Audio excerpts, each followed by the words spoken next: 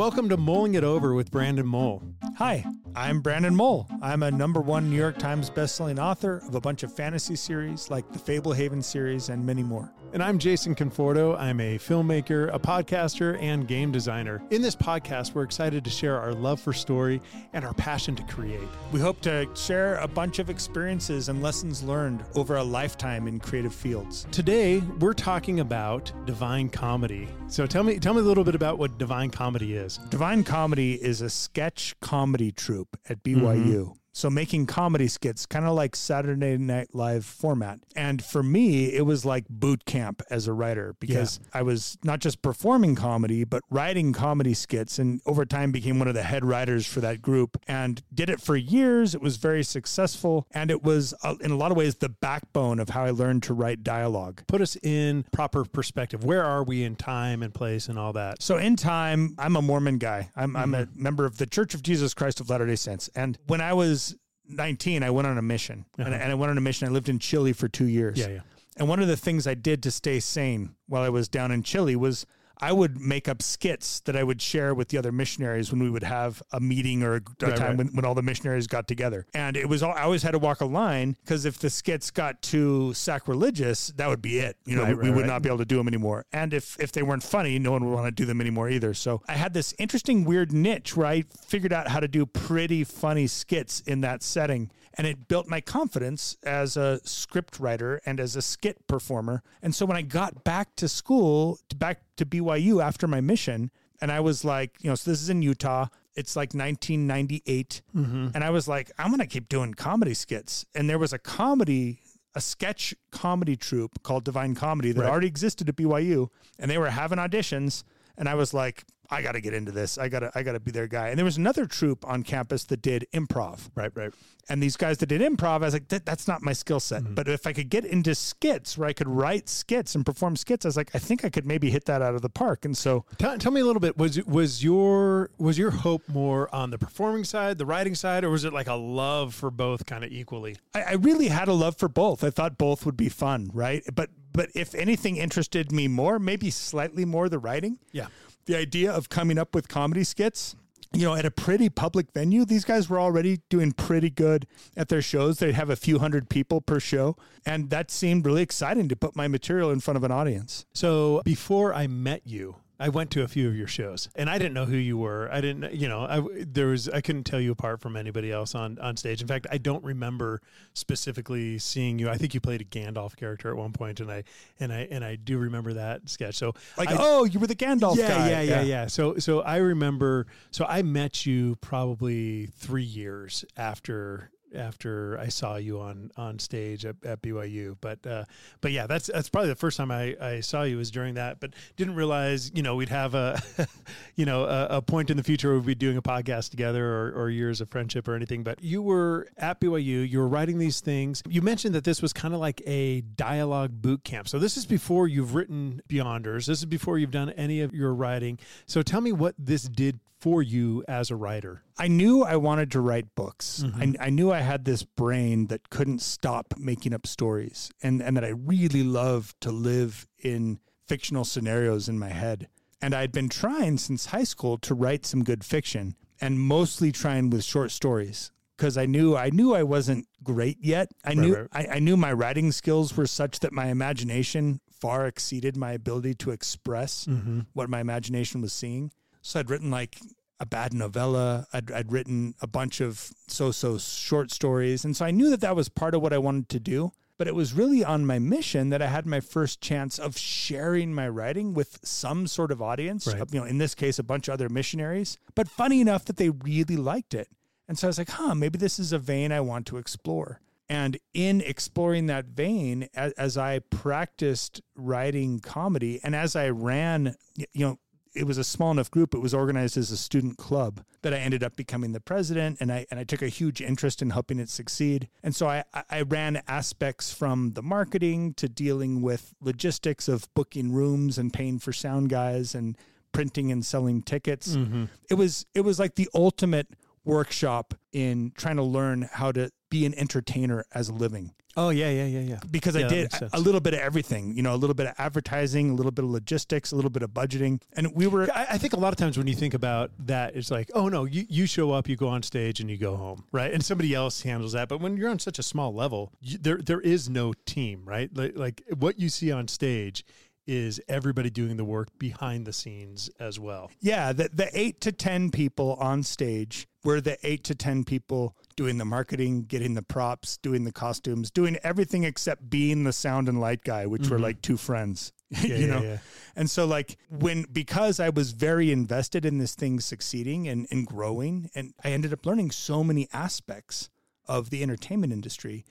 And maybe key for me going forward was I wrote a lot of the key skits and a high volume of the skits over the course of 4 or 5 years, which just taught me to write on deadline and also taught me to write stuff that was meant for public consumption and to get used to putting it out there and seeing if it works or not. And sometimes it does and sometimes it doesn't, but what a great way to thicken your skin. Tell me about that immediate reaction. What was that like for you when you were either in a sketch or watching behind scenes as someone's performing your sketch, and what that feedback felt like as a writer? Ever since I was a kid, my mom was the kind of mom that threw me on stage because I could memorize lines and I could read them with say them with expression, right. So even as a little kid, like I was stuck performing, and that taught me to kind of like it. Right. And I did plays in high school, but I never had totally 100% found my niche until it was comedy skits.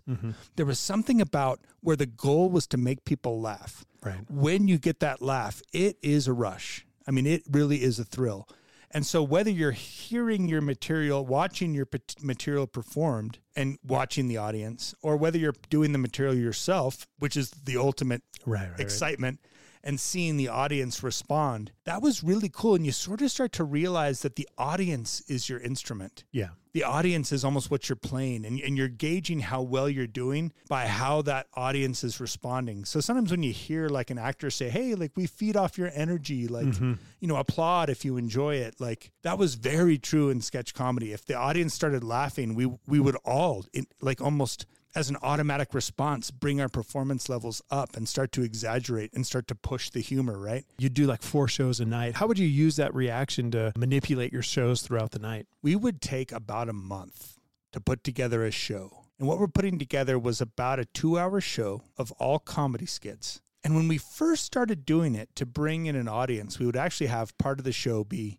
we'd team up with an a cappella group, like a pretty talented one. And so they'd get a set of comedy and then a set of a cappella, like beatboxy a cappella songs. Give me some of that beatboxy for me. Can't do it. I don't know. I'll sound like a bad robot, a malfunctioning robot.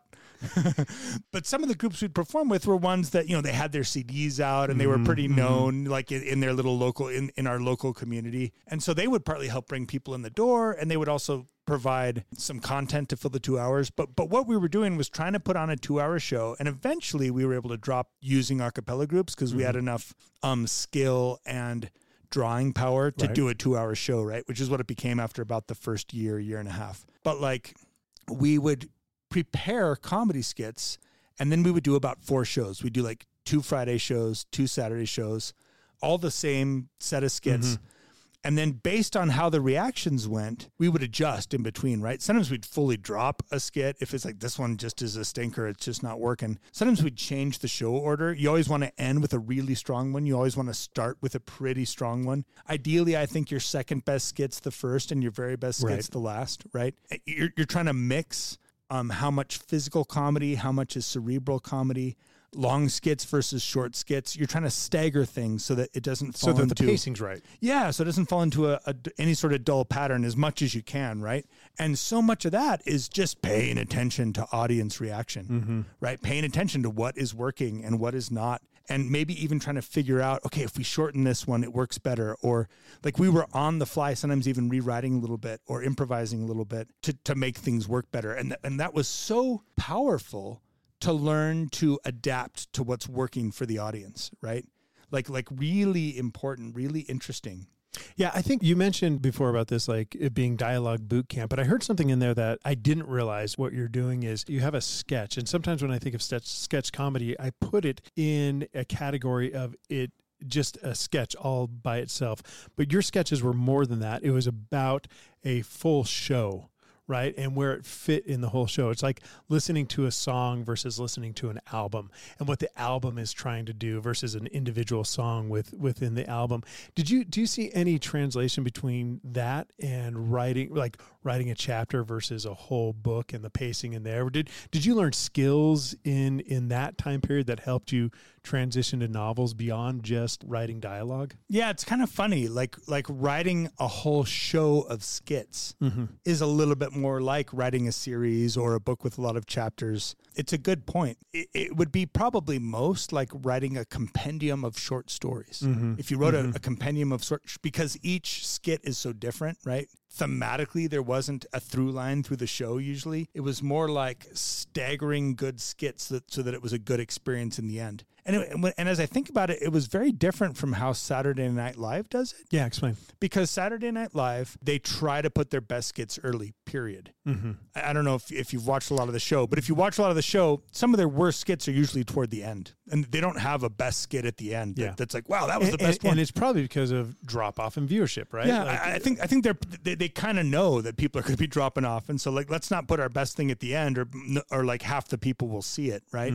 And so they really on Saturday Night Live, I think, front load the show. But for us, we thought of it as being, we had a captive audience. Right. No one's dropping off. No one's switching the channel. They paid their $3. Yeah. They're invested at that point. They're a college kid. $6 if they got a date, right? And so like they've paid their $3. They're sitting in their seat, and let's give them a good show and let's end it strong so they walk out feeling like, oh, that was awesome. So yeah, we'd always try to have a really strong closer, a really strong opening. And we'd only do, because it takes about a month to put this show together, we'd maybe do 2 or 3 original shows in a semester. And then at the end, we'd do a best of show, which was always our best show, because you could take, having had the experience of what skits worked, you could then create, like the best skits that we came up with this semester, seasoned with some of the best skits that we've ever done. And then you could make a really, truly strong show. 2 things I want to hear about. One is the process of writing, because I know when you first came in there, their writing process was more improv based. So explain to me a little bit about that. And then let's talk about how the evolution of that show took place from where you found it in that and to what the show became. A comedy troupe like that was the cast. The people that you had to work with was what the show was going to be. And when I first joined up, they had some really talented guys. And the way that these guys would generate their material is they would improvise until they found bits that worked. And then they'd solidify that into a skit, right? So they would discover their skits through improvisation. And some of the guys that were in that troupe were amazing. There was this guy named Jason Smith, who is still like one of my comedy idols. And he went out into the wide world and became a special effects wizard. And like he's been at the podium accepting Academy Awards for special effects. Yeah. He worked for Industrial Light and Magic and did like amazing stuff, right? This was one of the most polymath talented guys I ever saw, who could just make anything funny. And so you had some really talented performers and really good improvisers. And so the way they did it really worked for them, right? Like they had found this way. But for me, I wanted to write skits. I wasn't quite as confident as making up things on the spot and relying on my improv skills as I was about mulling it over. Nice. Did you just improv that moment? I may have, or I might have had that, scripted, ready to go. But like, for me, I liked to sit and think and come up with an idea that seemed funny and write it out and like discover it by writing it out. And part of that was I'd written a lot of fiction, not good fiction, but I was used to the medium of writing out my ideas. And so I started writing out skits. And as I wrote out skits, I brought in some that were pretty fire, that were pretty strong, And as I brought in some strong skits that I'd written out ahead of time, and another guy in the troupe called Ryan Hamilton started bringing, which there's a comedian named Ryan Hamilton, a stand-up comedian. And this is a different Ryan Hamilton, though I knew both. But still a comedian. And also a comedian. I knew both of them in college. I believe the Ryan Hamilton you're talking about, I've actually played Dungeons and Dragons with him before. Oh, Small world. Yeah. So the Ryan Hamilton in the comedy troupe, he would also start bringing in written skits. And over the course of maybe a year, and some new people coming in and some of the old guard going out, it became like all about what scripts are you bringing in. Whereas they didn't even no one wrote scripts, right? And that culture stayed, I believe, till now. I mean, that comedy troupe still persists at BYU. And a big part of how you justify your membership in the comedy troupe was, are you generating some skits that help everybody perform? One of the beautiful things about writing comedy in this way was it was a way to learn to write to different characters, right? And the different characters you had was the performance range of the individual members of the troupe. So there was a guy named Sean who was really good at selling a dumb guy. Right. He could just kill it. And so you wanted to give him stuff he could kill. And so you'd write... You would always have a dumb guy in the sketch. You'd write the dumb guy, right? And if I write a sketch about how awkward slow dances can be, I make sure one of the slow dance couples in the sketch is Sean as a dumb guy dancing with someone, right? Yeah. And if you had love interests in the sketch, you'd always cast your brother and sister. That's exactly right. Yeah. So weirdly, my brother and sister were in the troupe with me, and sometimes we did have to play. Yeah. Very, very bizarre. A little too much, but that's a very different story. Confusing era for all of us. Or you had Marin, who had this high little voice and this little girl feel to her, like the kind of lady who someday will be an old grandma with a little girl voice, right? Right. And she had this very dark humor that was part of her whole persona. And so writing for her was so fun, right? You just learned what people could do, and sometimes asked people to stretch to do things. And you could write for yourself. You knew your own range. Right. You're like, I can sell this guy. Like a lot of times I would be kind of an everyman type character, or, because I would create things that I knew I could sell the jokes pertaining to this character, right? I can sell them. And that is exciting to both do in conception, but then to take it and put it in front of an audience and get instant feedback was such an amazing way to have a gauge to how well you were doing. You brought up that writing to people's skills and talents and whatnot. It reminded me of, actually, you and I worked on a documentary. For part of that documentary, we were able to talk to your agent about your writing skills, and he expressed on a project that you're working on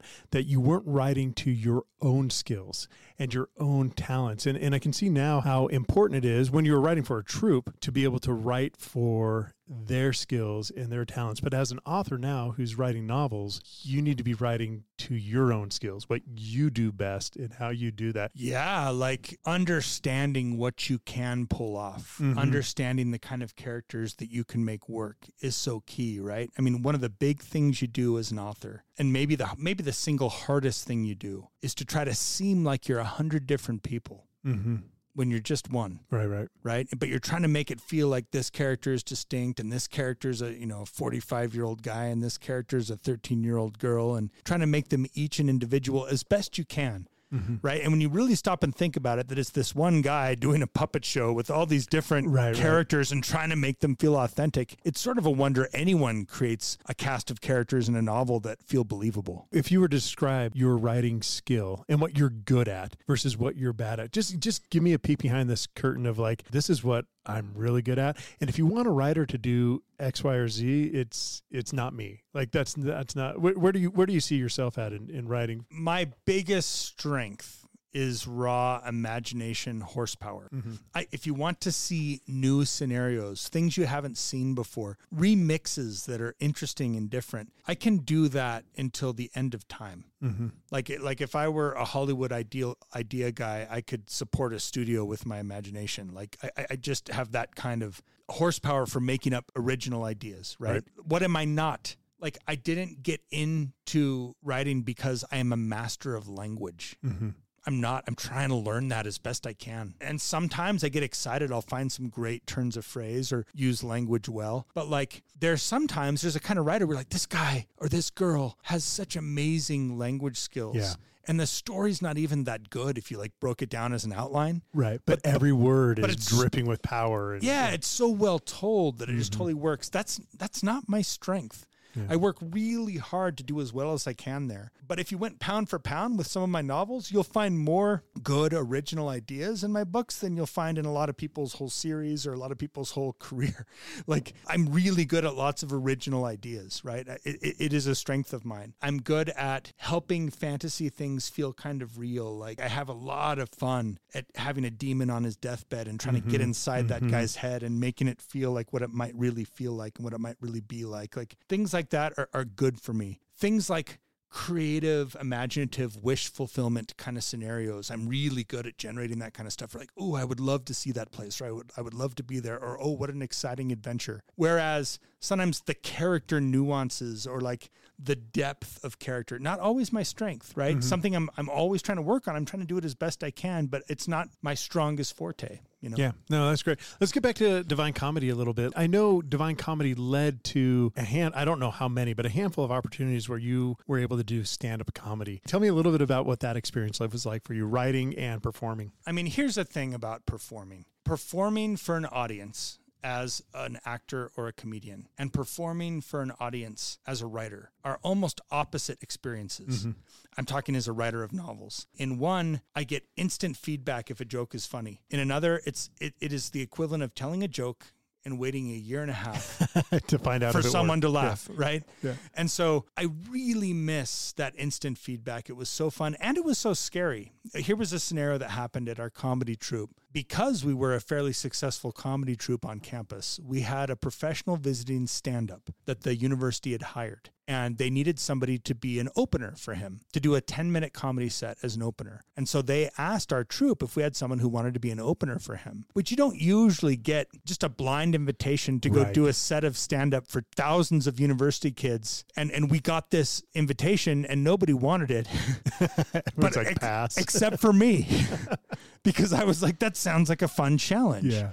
And I'd been doing comedy skits and I had a lot of confidence that I can write stuff that'll make people laugh because my stuff had been working now. Mm-hmm. For a couple of years, I've been doing it successfully. But that's very different from doing stand-up where it's just you alone on stage selling some stream of consciousness jokes as you interplay with an audience. But I was like, yeah, I want this challenge. Now, I shouldn't have wanted that challenge. I shouldn't have said yes. I mean, it was one of the mistakes in my life maybe was saying yes to that. Because when you do stand-up, you workshop your material, often for months in comedy clubs, on open mic nights or wherever you can get in front of us. Where you're talking in front of like 10 to 20 people too. Yeah. You're with a small group, a small-ish group of people with fairly low expectations because they're there on open mic night or whatever. Probably a lot of the group are there to also do their own material, for their 3 minutes or whatever. And you can workshop your stuff and get a sense for what's working and what's not before you take it in front of a larger venue, right? Yeah. When you see Jerry Seinfeld on a Netflix special, he's doing material that he started doing in front of small audiences and worked out the nuances of how to sell those jokes and to weed out the ones he thought were funny but that don't really work for a crowd. I had done none of that work. Yeah. You're weeding out in front of 2,000 people. I was weeding out in my imagination. Right. as I prepared 10 minutes of stand-up comedy that I had never performed before and thought I had memorized because I'd run it through in my head. Sure. And suddenly I am at this student center and I'm seeing thousands of kids. And when I say kids, I mean peers, right? Thousands of college students here to listen to this stand-up for whom I'm opening. And it was the most scared I'd ever been in my life. I love it. Like I can't think of a moment where I had greater panic of like, why did I choose this? Like, this is exactly how you go parachuting and die because your parachute is a backpack that you put a sheet inside of it with some string because that's what you thought a parachute was, and you're getting ready to jump out of the plane and you're like, wait a second, this isn't a real parachute. I didn't know what I'm not a comedian. yeah. And so it was terrifying, and there was no way out. It was, and I had the material that was right. And I remember one of the bits that I'd built into it was at the start, I got up and told everybody, hey, I'm going to do some strip comedy for you. Nice. And it was like, if you guys don't laugh, I lose a piece of clothes. So I was like, trust me, you want to laugh. And that alone, I was like, that's funny. Right. I was like, I'm pretty sure that's funny no matter who you are. Right. Yeah. And so by starting with that really helped. because A, I started off with something that was kind of funny and it gave an interesting context. And then B, when something did bomb, which a couple times it did, I take off a shoe and throw it over my shoulder and everybody's back. They're with me. Right. And then almost like maybe he had some bombs in there on purpose. Yeah, he's doing this on purpose so he can get naked. What a maestro. Yeah. He will very soon be in a swimsuit, right? Yeah, I should have worn a lot of rings that night. I didn't think that far ahead. Just unbutton every now and then when it bombs. And What was kind of crazy was it ended up being a decent set. Mm-hmm. Why did it end up being a decent set? Because I'd practiced writing comedy and written a lot of comedy skits. So I did come up with some ideas. There was enough that worked that the professional comic came after me after and said, yeah, you could probably go do this. Yeah. If you wanted to go do this, you could probably go do this, which was a really cool compliment to get on your first try. Right. Like, which was just, it wasn't my first try at doing comedy. It was my first try at doing stand-up. But after that, I continued to write some stand-up, and I would sometimes do stand-up in front of our shows, in front of the Divine Comedy shows. That was the only other place I ever did stand-up in my life, was in front of the Divine Comedy shows, but I got okay at it. I could sell a joke well enough to do it in that kind of venue that it worked, According to this comic, you had a possible future in stand-up comedy, right? You could have gone that. Yeah. I know there wasn't a big temptation there, but there was a temptation to stay in sketch comedy, right? Tell me about what would have happened had you wanted to. How fulfilled would your life have been had you been like, you know what, novels, I had this pipe dream of novels, but like, I guess it's sketch comedy. It was the first time I'd found something that felt like a perfect fit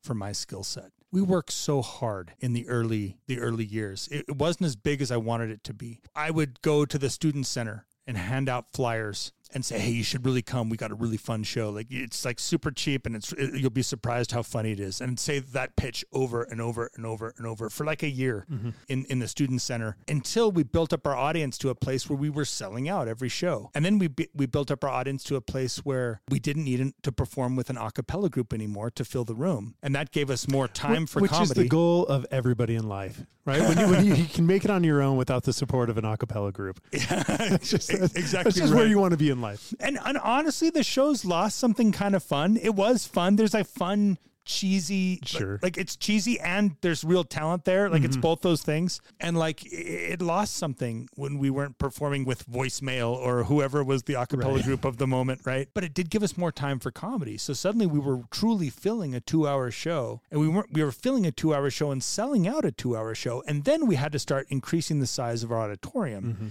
until we were using like the biggest auditorium on campus, and we were selling out 900 seat auditorium 4 times on a weekend. So that's 3,600 tickets. And we'd sell out pre-sale the Monday before against a football game. Yeah. You know what I mean? Like where the audience was fairly rabid and like the tickets never got to, like we kept the tickets like $4, $5. In fact, it became a problem that the student club was making so much money. The reason I'm describing this is I and the other guys and girls in the troupe with me had put in a lot of effort to make this quality and to make it succeed. And as it succeeded, that was euphoric. It was really exciting to go from like, I have to push and push and push and like advertise and advertise and advertise to we just say, hey, we're doing a show, and boom, it sells out, right? Like that feeling to think back to how hard it was to push it, and now it's just pulling you along, and all you have to do is keep writing good material. You don't have to worry about begging people to come. It was a microcosm of my book career. Yeah. Right? Because at the start of a book career, you are begging anyone to crack that book open, right? And then you reach a point where like, they're inviting you to foreign countries to come speak, you know, and you're like, you don't understand. I planned this birthday party for myself a long time ago. And now finally, I don't have to plan my own birthday party anymore. But like for so many years, I was pushing so hard to get some momentum going. Right. And so having that momentum work in Divine Comedy, it was really hard because it was organized at a student club at BYU. So when I was done and graduated, there wasn't a better place to go. There wasn't a comedy venue in the state that was doing half the business that we were doing. You know what I mean? And so like it wasn't like there was, now go do it, but at a professional level, like we had you set had up. peaked. We were in the making state of Utah. Yeah, we were making more money than anybody in Utah for comedy. You know what I mean? Like we were the peak for doing sketch comedy, right? And like the only up place to go would have been like TV or SNL or something like that. And I just didn't know how to make that kind of jump. It was it felt like trying to fly to the moon or something. I think if I could have figured out how to make that, I might have been able to make a jump like that. I really do. Like I had built a skill set for that kind of stuff. But if I could have pursued that and continued doing that, I might have. I really loved it. It felt like a really good fit. The fact that I didn't know where to go after Divine Comedy ended is why I started putting all my effort into my novels. And I'm grateful I did because, again, I found something that felt like a perfect fit as Fablehaven came out and Beyonders and Five Kingdoms. And I was doing the thing I'd always wanted to do since I was a little kid, which was make up adventure stories and have people actually like them and read them enough that I could do it as my job. How big of a role does comedy play in your novels and in your book? How important it is for you to have good comedy in there? Yeah, I mean, for me, it's really important because when someone's reading a book, your main goal as an author is for them to emotionally react to the material. Why? This is my theory. If someone emotionally reacts to the material you've given them, it is now true to them because they're not reacting to nothing. Right. And that can be any emotional reaction. If they cry, that story has become true because they're not crying about words. They're crying about a story that's gotten true in their mind and in their heart. If they laugh at a character, that story has become true. They're not laughing at nothing, right? If they're angry or frustrated by a character or by an injustice that happens in the story and it's bothering them, that's an emotional reaction. And that reaction is happening because the story is true for them. And to me, comedy is one of the easier places when it works to have characters become real in people's minds because you laugh. And when you're laughing, hey, it's become kind of real to you. You are interacting with the material as if it's true. Also, I mean, Disney has a really famous quote, for every laugh, a tear. Okay.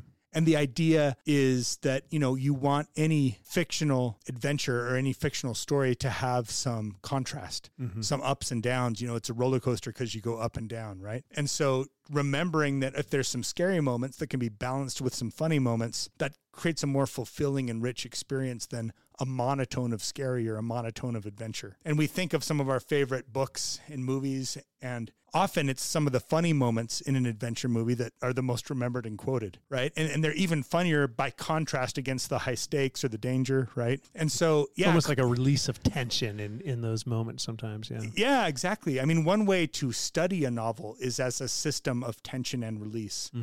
And, you know, comedy is a great way to release some of those tensions. A couple other things that came from sketch comedy that went straight into my books. I mean, one was there's no better way to develop your comic timing than to write for an audience and see what works, right? Though the stuff I write in a book isn't for an audience, I have written, you know, probably about a live audience. Right? Yeah, a live audience. I've written probably about 100 skits for a live audience. And that experience gave me some sense, some gauge for what works with comedy and what doesn't. That's not like I have this guaranteed compass, but a better compass than if I hadn't performed 100 skits in front of people for 5 years that I wrote. Also, there's the idea of distinct character voices and trying to write material for those different characters that work for those different characters, much like how I would try to write material for the different comedy members. I mean, if any author could be a head writer for a sketch comedy troupe, I'd say absolutely yes. Like, you will do very little that will be better practice for writing for different characters. And then just the idea of learning to do quality work over time and trust that that will eventually build a brand that people will be coming to and that you won't always have to be the guy in the megaphone trying to draw in the crowd. If you do that for a while and do good work, eventually the crowd will come on their own. And so those are some really big lessons that I learned from being in Divine Comedy and writing for Divine Comedy that went straight into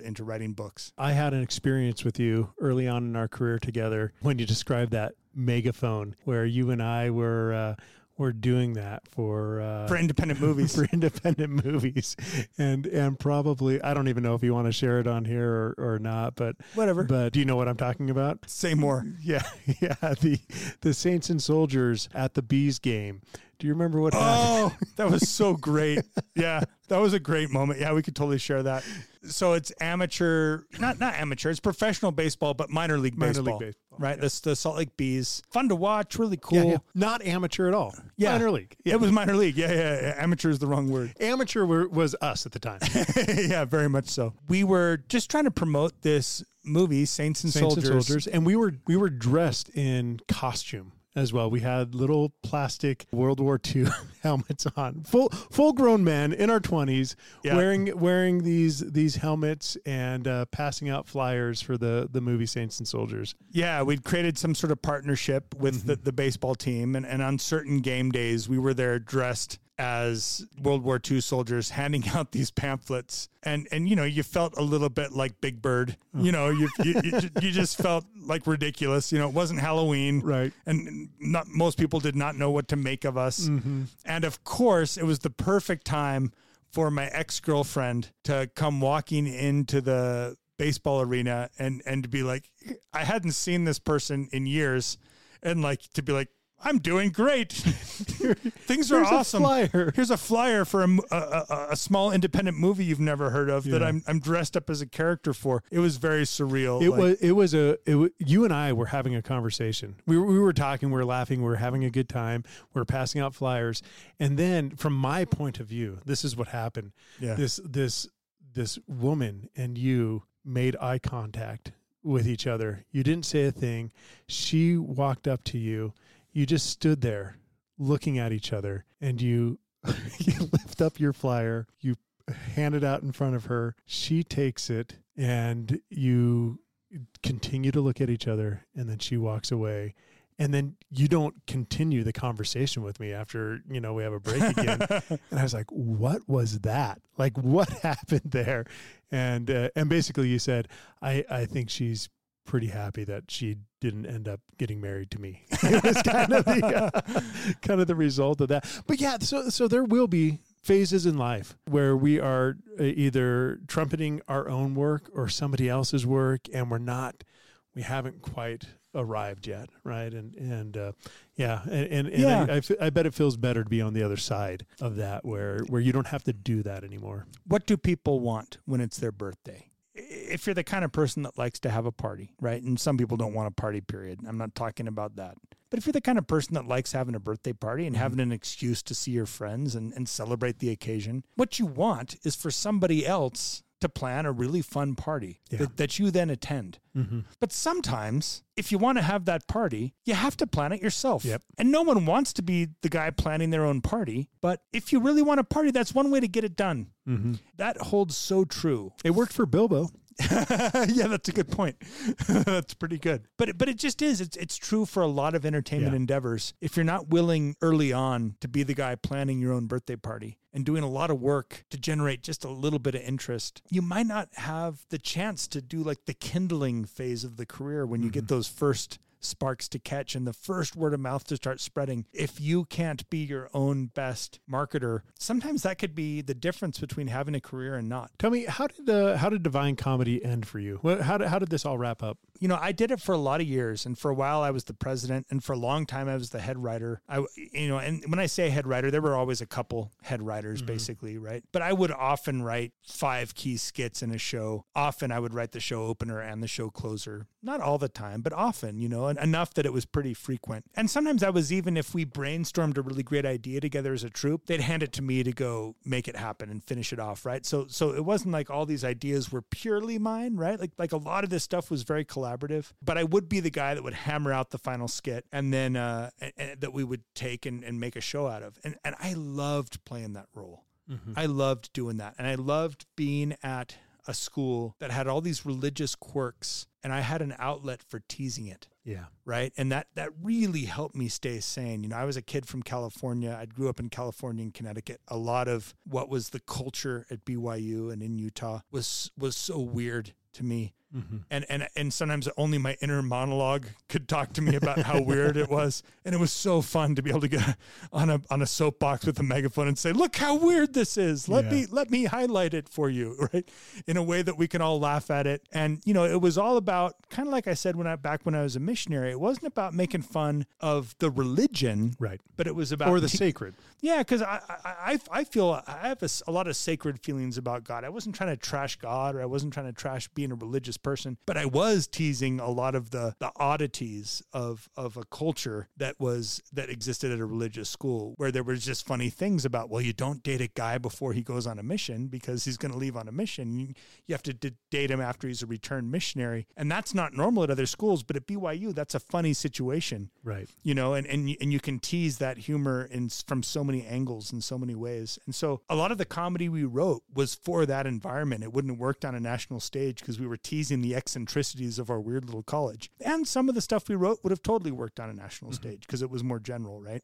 Doing that for a long time and playing such a key role, it was very hard. when I got to the end. And so after I graduated, I stayed on quietly doing stuff, like kind of performing with them for another year and a half. You were like that creepy kid who graduated from high school but still showed up. I was still showing up, right? Yeah. And it was just because it was a really hard habit to quit. It helped that my younger brother and sister were still in it. So I had a very kind of still dating each other. Yeah, still dating each other on stage. In the right skits, in the ones they wrote, Having them still in it kind of gave me a logical tie to the group. So as they were aging out of it too, then it became even increasingly tenuous. And they reached a point where we had to have a talk as a group where it was like, yeah, I think had to be like, I think it's done. Like there comes a point where you move on and you do other things. And that was a hard day. And they were right. There was a day when it was done. And for a little while, like maybe for a semester, I wrote without performing. You know what I mean? It was just such a hard habit for me to quit because it had gone so well and been so fun, and I just didn't want it to end. And then when it was over, I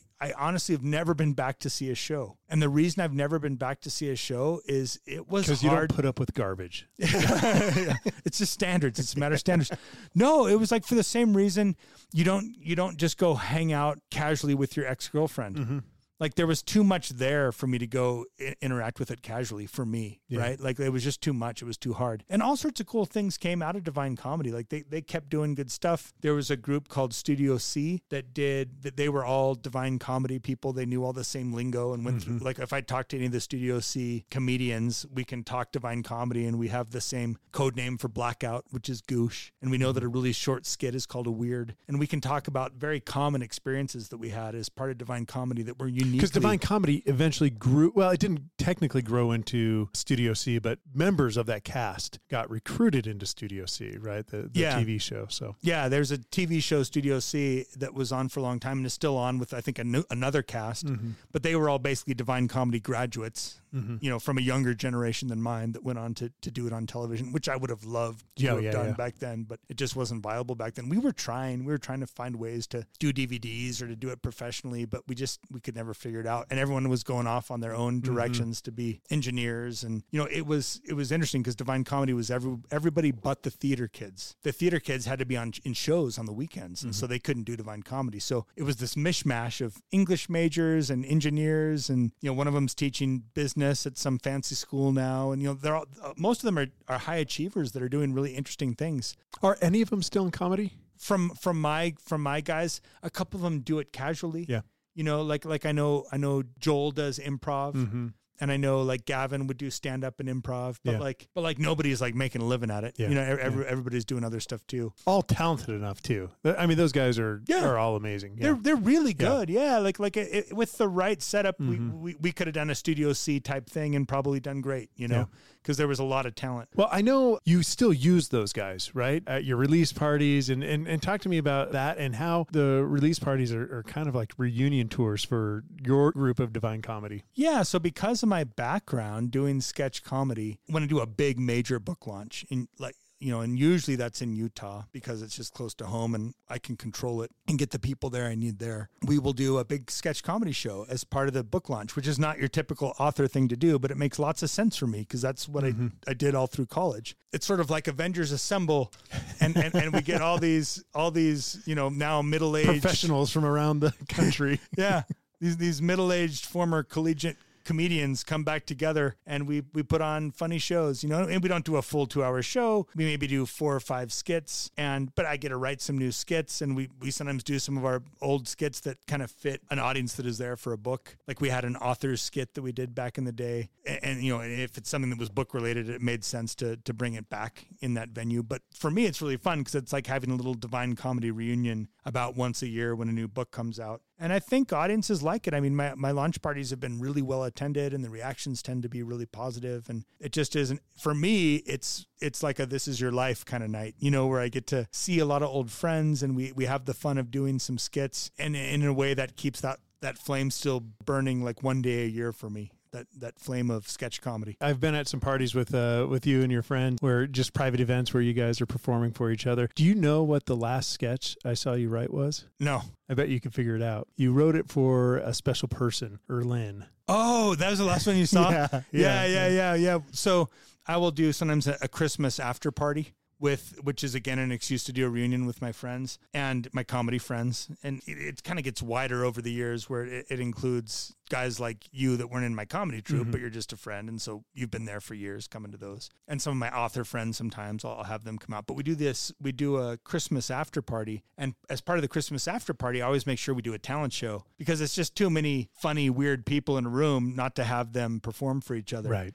And always my favorite part of the night is doing the talent show. And yeah, one year I did a comedy skit in which I proposed to Erlyn, who is my wife. You know, my first marriage lasted about 15 years. And then, I spent a few years as a divorce guy. And then as I got remarried, I used a comedy skit at one of those parties to propose for my wife, which was a great way to show my wife that I don't understand her at all. But I knew that, but I still did it anyway, because she doesn't like to have like a spotlight on her or be in front of a crowd, which is so ironic because she's actually quite good in front of a crowd. She's very articulate, but yeah, it wasn't how she would have chosen on paper, but she was a good sport. Yeah, that was an awesome night. Well, thanks for sharing with us your adventures with Divine Comedy and how that relates into your writing. And we'll catch you next time when we mull it over with Brandon Mull. All right. Sounds good. Thanks, Jason. Hey there, fellow adventurers. I am Jason Conforto. And I'm Tyler Crump, and we are hosts of a podcast, Adventure AI, where we play Dungeons & Dragons with an AI named Alex the Language Lord. I'm Alex the Language Lord. Join us as we craft epic tales together. Do you want to learn how to use AI in your D&D campaign? Or how AI can force you to do things that you don't want to do? Wait a second, we don't like that. Look no further. Adventure AI is the podcast for all your AI-powered D&D adventures. Alex the Language Lord not only comes up with campaigns for us, He also helps us create our characters, create our backstories, and even give us some fun magical items. and really takes all the human aspects out of Dungeons & Dragons. So it's not really playing at all. Follow Adventure AI on whatever platform you listen to podcasts.